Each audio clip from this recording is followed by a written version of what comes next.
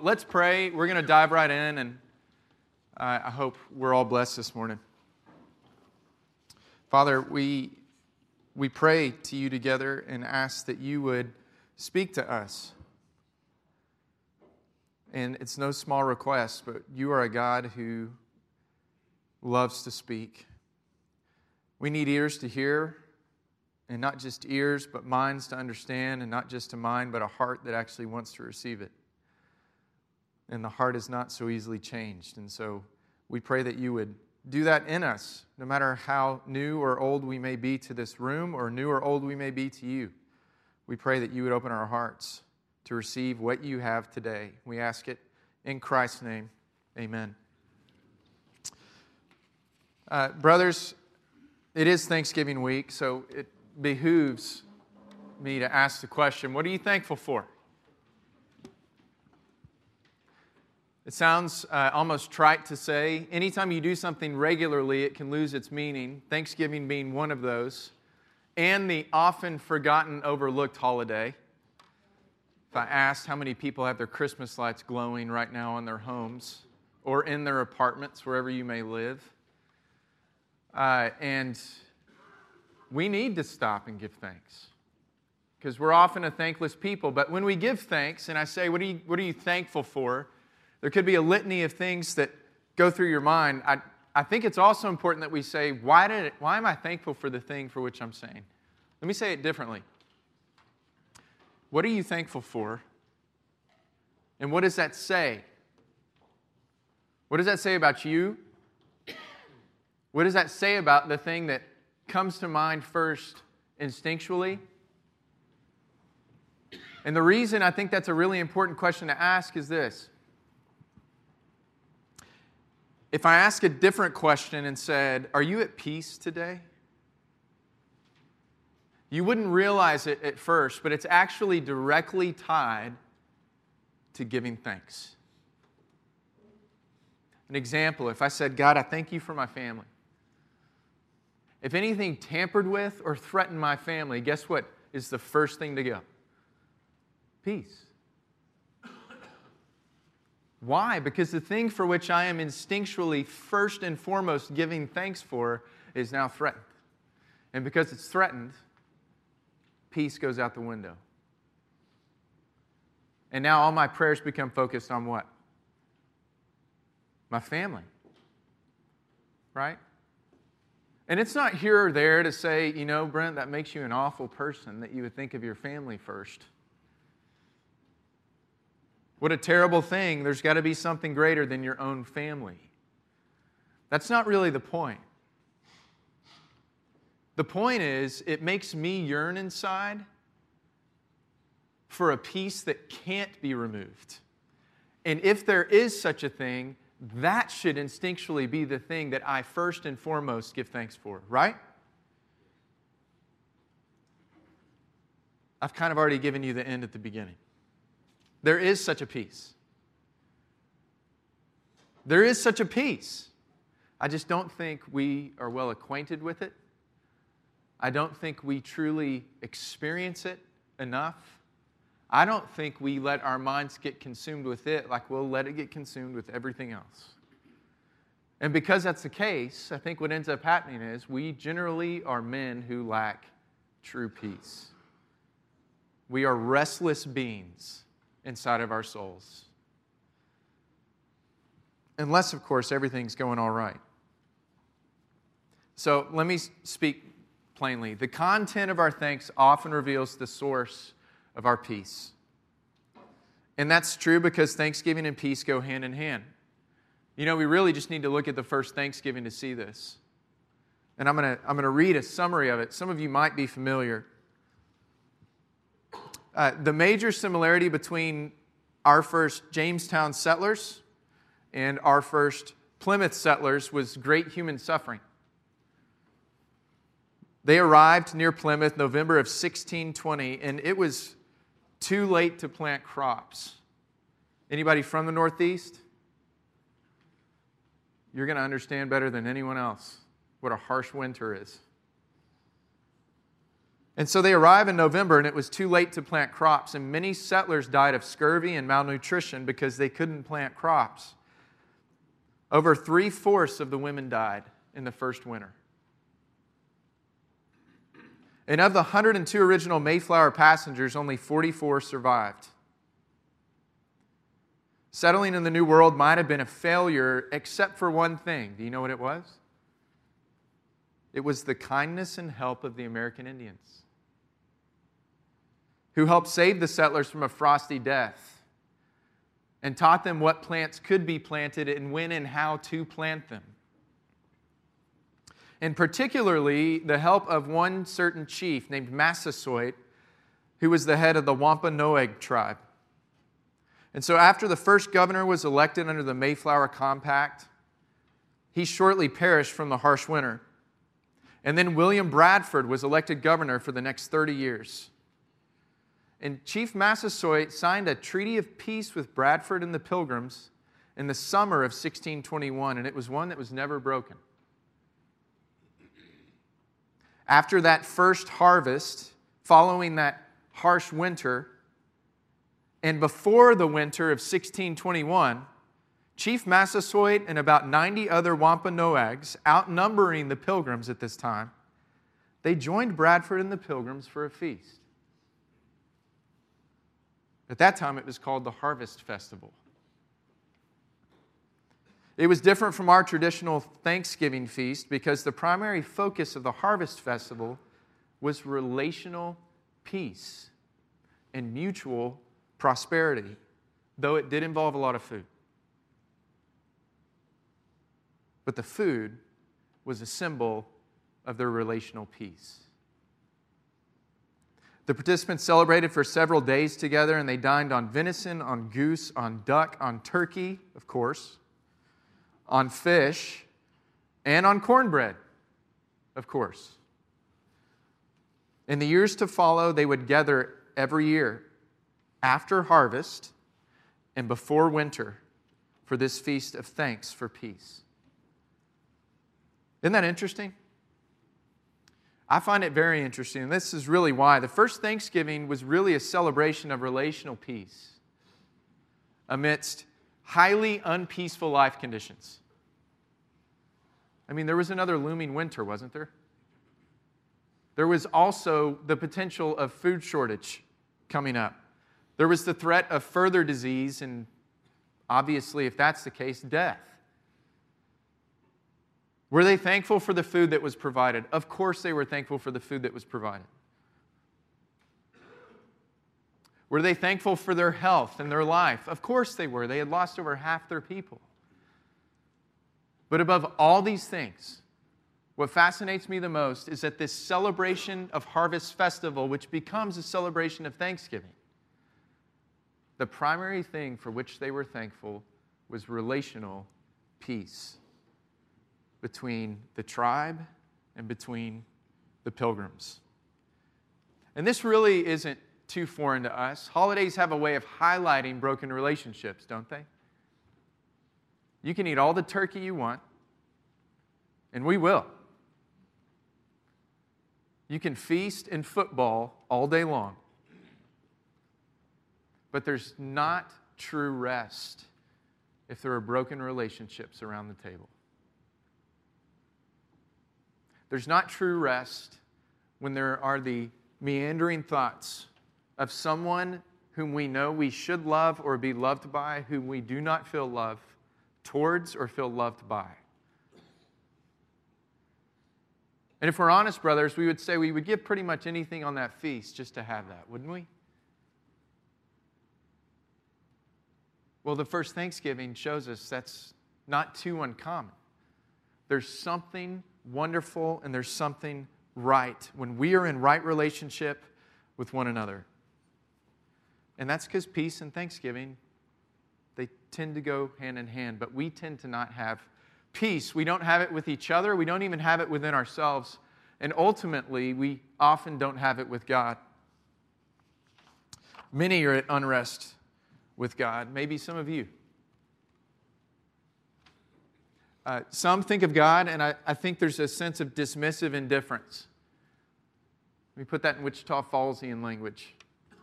I don't care. But that's not peace. That's not really peace. To treat God or to think of Him with dismissive indifference doesn't actually bring peace. It might be the absence of felt conflict, but that does not equal peace. Some think of God and they have a guilty conscience. The first immediate internal response to a thought of Him is failure, insecurity, and guilt. A conscience that's so hypersensitive to the reality of what's not right within me that to think of God is to immediately feel that flare up. That's not peace.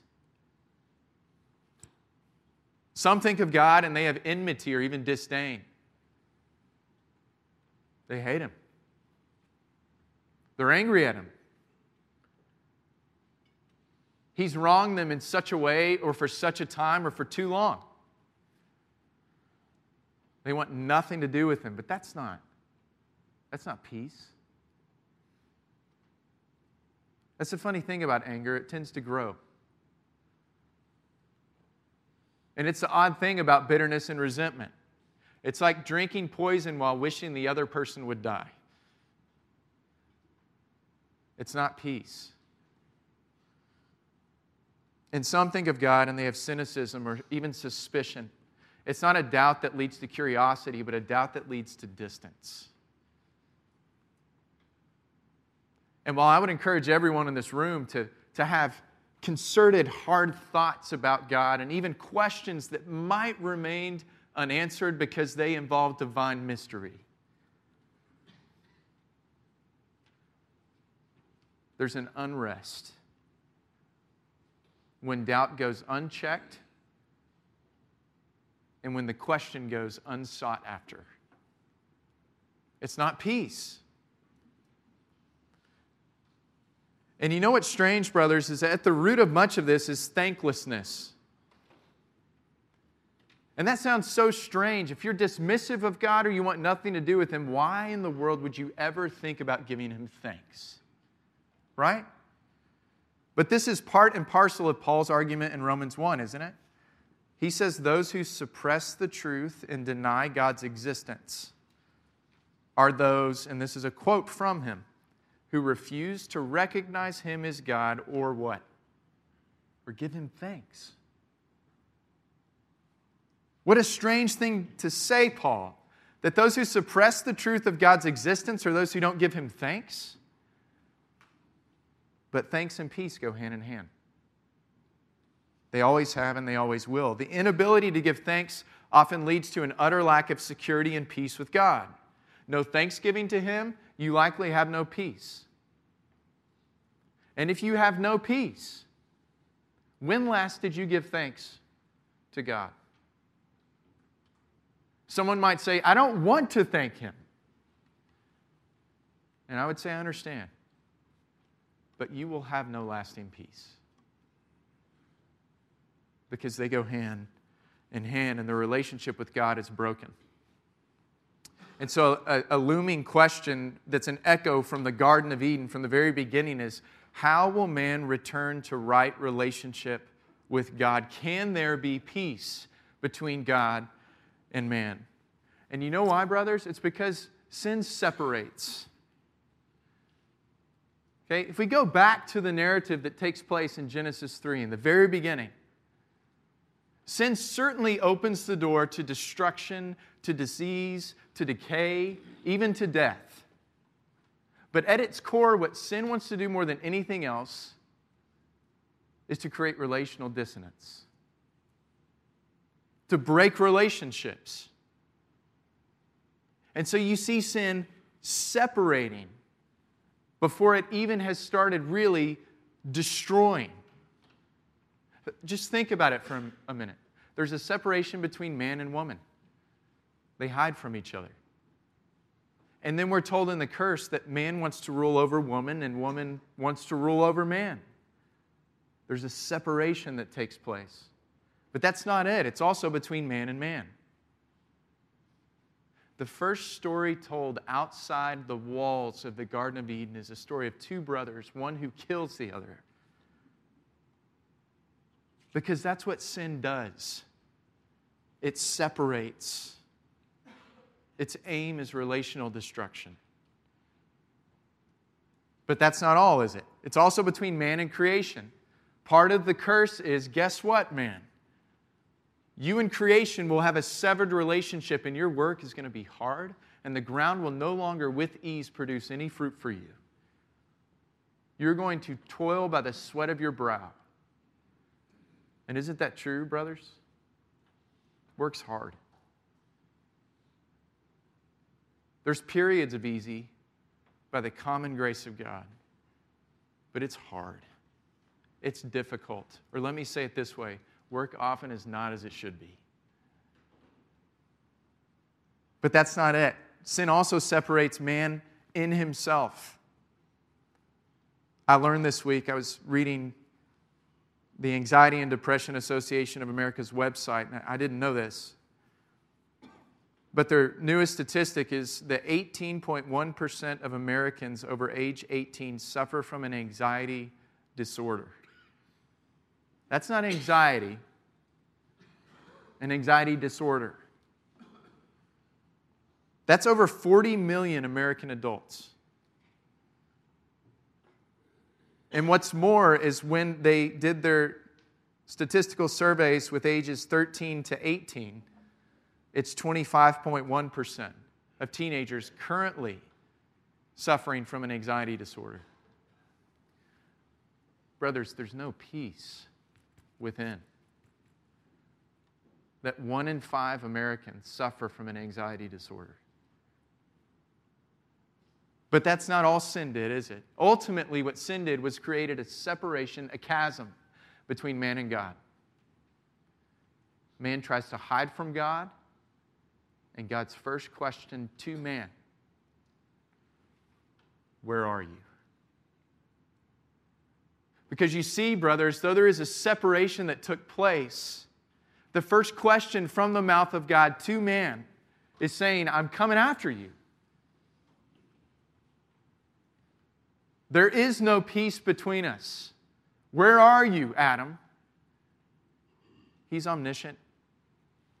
There's nothing that can be hidden from His sight. He sees into the hidden heart of man. And He says, where are you? He's signifying that He's about to make a way. So how will He make a way? How will man return to right relationship with God? That is the echoing question of Eden. It's also the echoing question of every anxiety that we feel inside.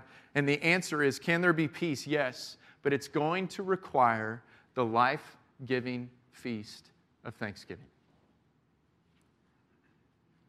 And so we need to turn our eyes to the first Thanksgiving.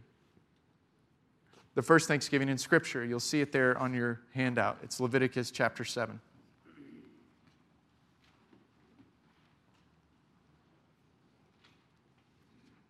The way for the people to be reconciliated, to be reconciled, to be reunited, to be at peace with God was through an offering of thanksgiving. Read with me in verse 11. And this is the law of the sacrifice of peace offerings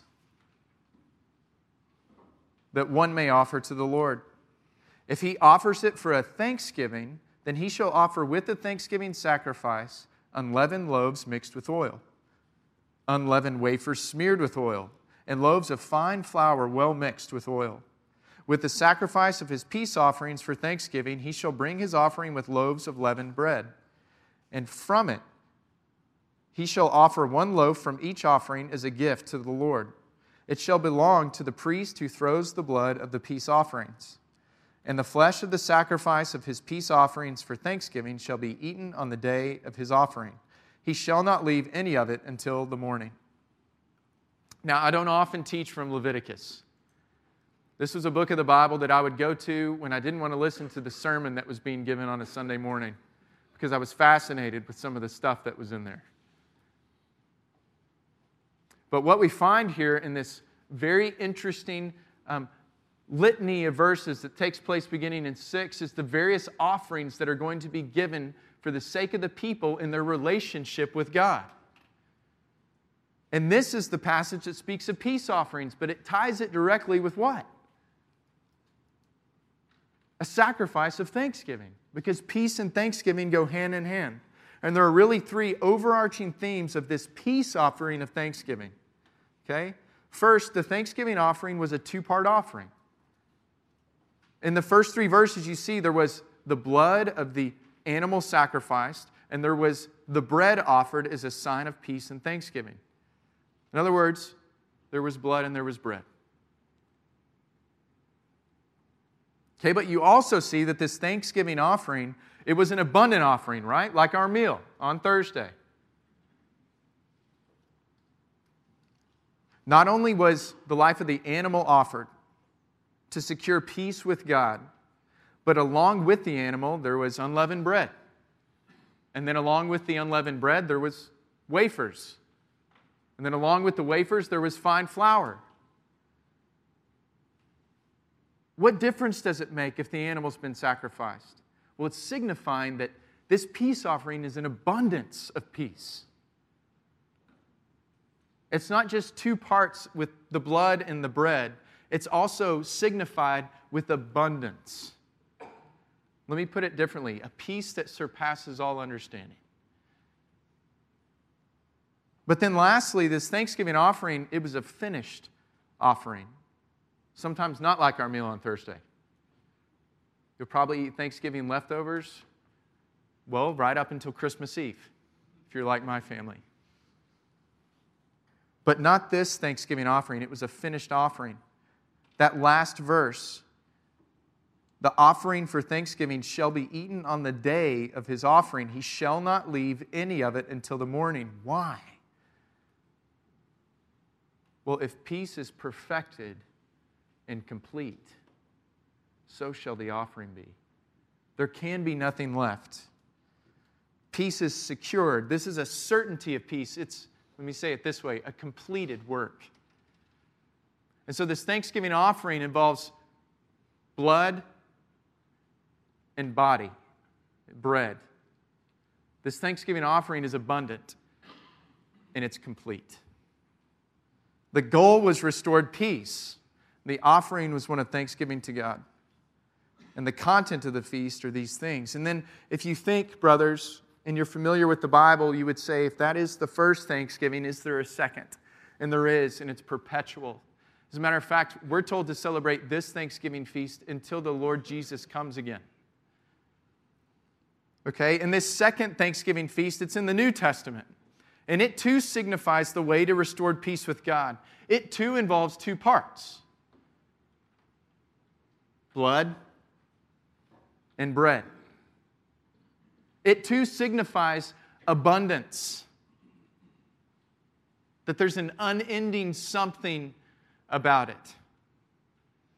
But it too is a sign of completion, of finished work.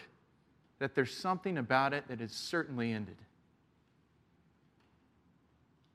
Because peace and thanksgiving can only truly be found this way. In Luke chapter 22, and Jesus took a cup, and when he had given thanks, he said, "Take this, divide it among yourselves. For I tell you that from now on I will not drink of the fruit of the vine until the kingdom of God comes." And he took bread.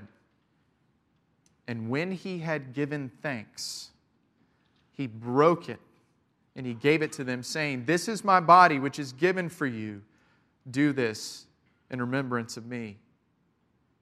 And likewise, he took the cup after giving thanks. When they had eaten, he said, "This cup that is poured out for you is the new covenant in my blood." Of course. The second perennial Thanksgiving feast. The Eucharist. Now, in our circles, we call this communion. But there are other circles where this has been referred to as the Eucharist for a very long time. And the name itself is very appropriate. Because the word Eucharist comes from the Greek verb eucharisteo. And you know what it means? To give thanks. Communion is a thanksgiving feast. It has two parts. Blood, symbolized in wine, and bread. The significance of it is abundant and unending. And yet at the same time, it's completed and finished. And so whenever we see this, we have to ask, what was Christ doing in that blessed Thanksgiving meal? It was on the eve of His harshest winter, wasn't it? I mean, pause. He's celebrating a feast hours before the worst moments of His human life. And He's speaking of His body and His blood as that life-giving offering, and it's because He is.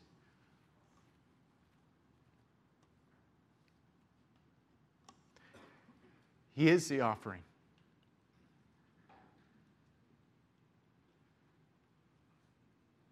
Not the blood of goats or calves, oxen or sheep. He is the peace offering.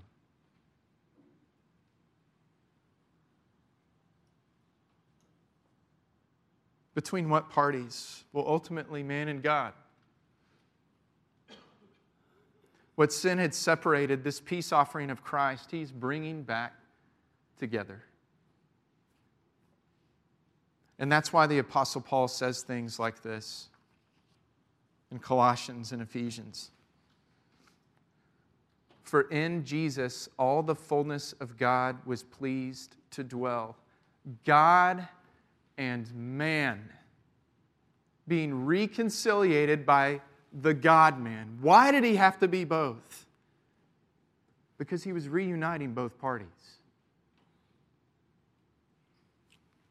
All the fullness of God was pleased to dwell in Him, and through Him to reconcile to Himself everything, whether on earth or in heaven, making peace by the blood of His cross. And you, brothers, who once were alienated from God and hostile in mind towards Him, having no peace, even doing evil deeds, He has now reconciled in His body of flesh by His death, in order to present you holy and blameless and above reproach before Him. And then in Ephesians, but now in Christ Jesus, you who once were far off have been brought near by the blood of Christ. You once who were separated have been brought near by the blood of Christ. For He Himself is our peace, who has made us both one and has broken down in His flesh the dividing wall of hostility. And so then you are no longer strangers and aliens, but you are fellow citizens with the saints and members of the household of God. Don't you see it? Jesus Christ is reconciling in Himself as the peace offering, not only man and God, but man and man. And not only man and man, but man and woman, and man and creation. All things abundantly and completely reconciled in Him.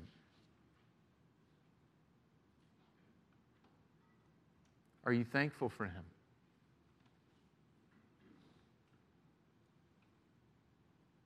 Instinctually, first and foremost, does thanks for Him roll off your tongue?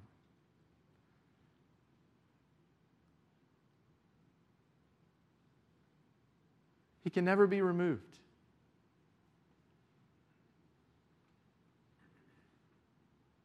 The one thing for which we can give thanks that could never be taken from us. And this is what makes the Christian the strangest of creatures. Because amidst harsh winters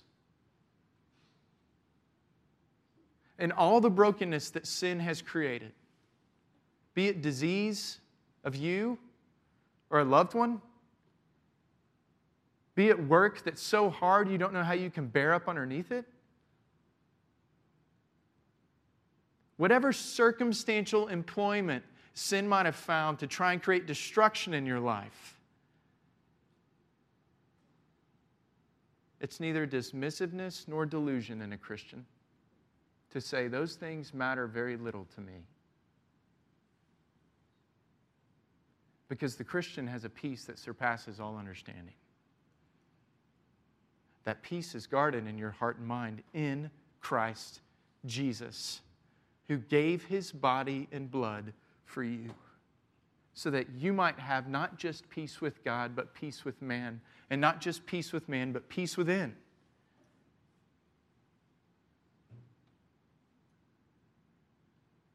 And every time we feed on Him by faith, we're reminded of that peace. And you know what? It darn well better well up in us some kind of thanksgiving. Eucharist. Celebration. Because first and foremost, we want relational peace. Brothers, do you have that this morning? St. Augustine would tell you that your heart will remain restless until you find your rest in Him. Often in our church, before we greet one another, we say something like this, and it's how I want to close today. There's a minister standing up front. If you're not from our church, the ministers wear black robes. If you want to know why, I'll tell you the significance of that back in the back corner. But they'll stand up front, and it's almost lost in the order of worship. It's almost lost in the frenzy of activity that's taking place. But the minister will stand up, and it's the one thing as a minister that we say every week that we always know to say and don't have to read from our bulletin. And it might be one of the more powerful things we say every Sunday. The peace of the Lord be with you always. And then the congregation says, and also with you. My desire is that you would know that peace. Not from delusion or dismissiveness, but because by faith your heart is secured in something that can never be removed. Let me pray. Father, I pray for my brothers, and I pray for myself, that you would help us to give thanks in all circumstances, because that is the will of God in Christ Jesus for us. And what that means, Father, is that we are prone to anchor ourselves to insecure things. We are prone to exacerbate our separation from you rather than to find in Christ Jesus a peace with you. And so I don't know where my brothers stand or sit around their tables, but my prayer is that you would help them to see where they are with you, where they are in terms of their own thanksgiving. And I give you great thanks for the Lord Jesus, who has made a way for us, not only to be one with you, but to be reunited and reconciled to everything. So if there are broken relationships, vertical or horizontal, would you heal them this week? I pray in the strong name of Jesus. Amen.